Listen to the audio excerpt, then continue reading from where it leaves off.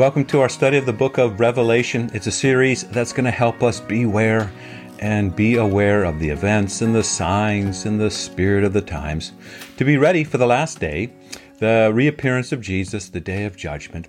But also, while we wait, we're encouraged. We're told to be blessed and to not be afraid because we do belong to Jesus.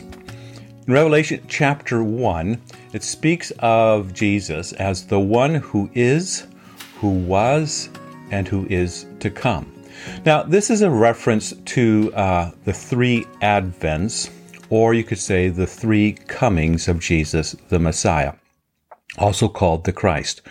So this first coming is the fulfillment of a promise that goes all the way back to Genesis chapter 3, where there is the fall into sin. There is also the promise that one day the seed of the woman, the one born of the Virgin Mary, the second person of the Trinity, the promise that that second person of the Trinity will take on human flesh, take the form of a servant, humble himself, bear our sin at the cross, and in that act, his death and resurrection, that he would crush the head of the serpent or the head of the devil.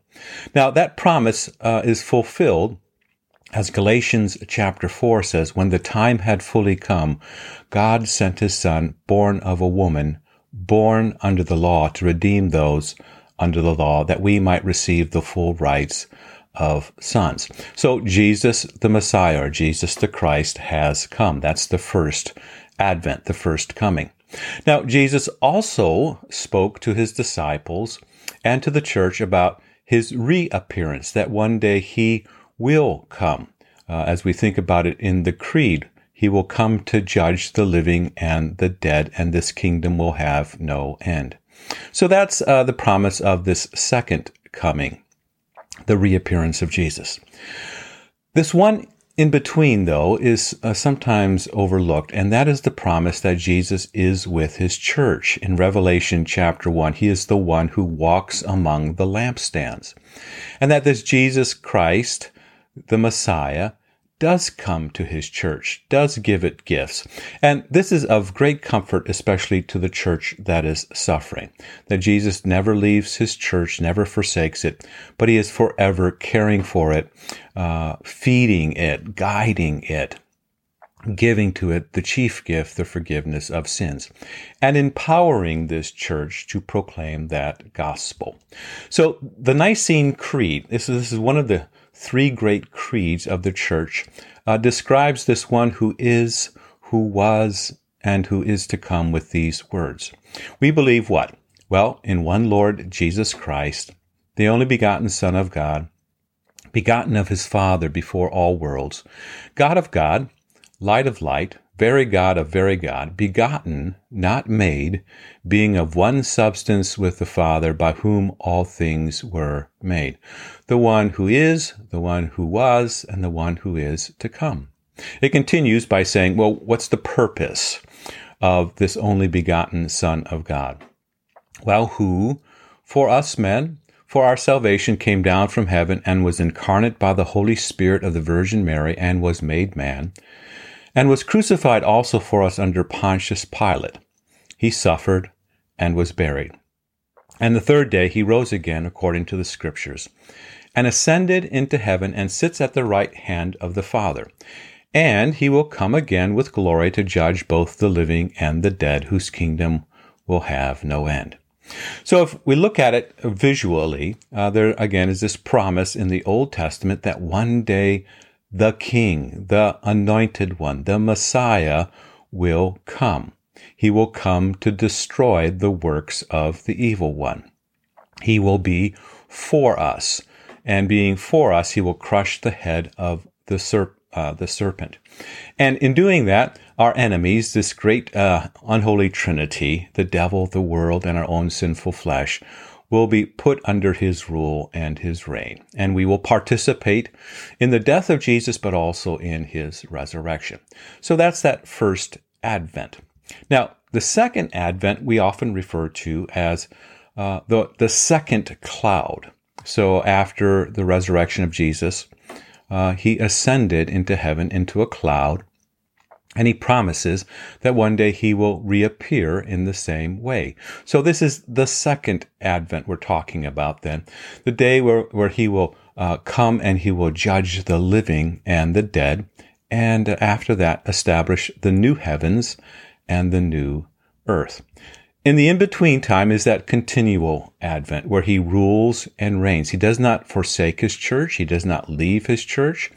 And so we often talk about a better phrase than one day Jesus will return is one day Jesus will reappear.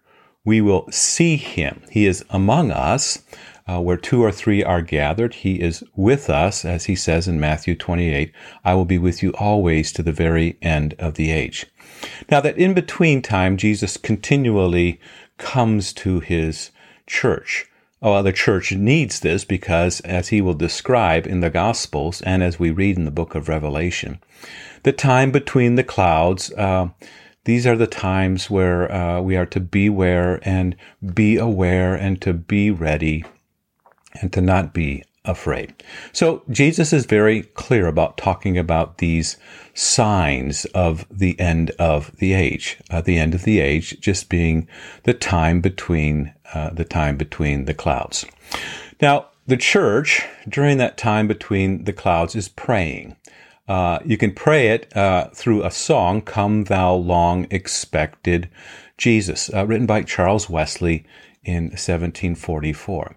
Come thou long expected Jesus, born to set thy people free. From our fears and sins release us, let us find our rest in thee.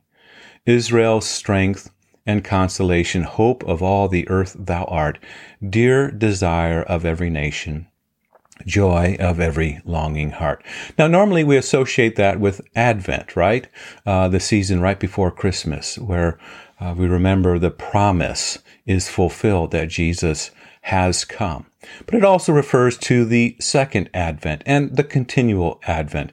Come, you have come to set us free. From our fears and sins release us. Let us find our rest in thee. The second verse says, born thy people to deliver, born a child and yet a king, born to reign in us forever, now thy gracious kingdom bring. By thine own eternal spirit, rule in all our hearts alone. By thine all-sufficient merit, raise us to thy glorious throne. So Jesus is also clear what this kingdom looks like. Again, it's not going to be with physical swords or positions of power, but rather is going to be through the sword of the Spirit, the gospel. And this kingdom is going to be one that takes the very nature of the ministry of Jesus, the form of a servant, the one under the cross during this period between the clouds, but also the one participating in his resurrection. And so we rule in a different way than the world would see fit, or that the world chases after. So the prayer of the church between the clouds is really found in Revelation chapter 22, the very end. It says, he who testifies to these things, yes, I am coming soon. And what would the church say? Well, amen. Yes, come Lord Jesus. Especially if you're the church in persecution in this time of tribulation and suffering, right? The time between the clouds. Yes, I'm coming soon, Jesus says, and the church says, amen. Yes, come Lord Jesus. You could add quickly. And then the promise, the grace of the Lord Jesus Christ be with all the saints. Amen. We need that grace, that chief gift, the forgiveness of sins, the finished work of Jesus, participating in the death of Jesus, but also in the resurrected life of Jesus. And we say to that, amen, amen, and amen. So the book of Revelation, it's a series really that we're studying that will help us beware and be aware of the events and the signs and the spirit of the times, to be ready for the last day, the day of the reappearance of Jesus, but also as we're waiting, right, to be blessed, to not be afraid, because we do belong to Jesus.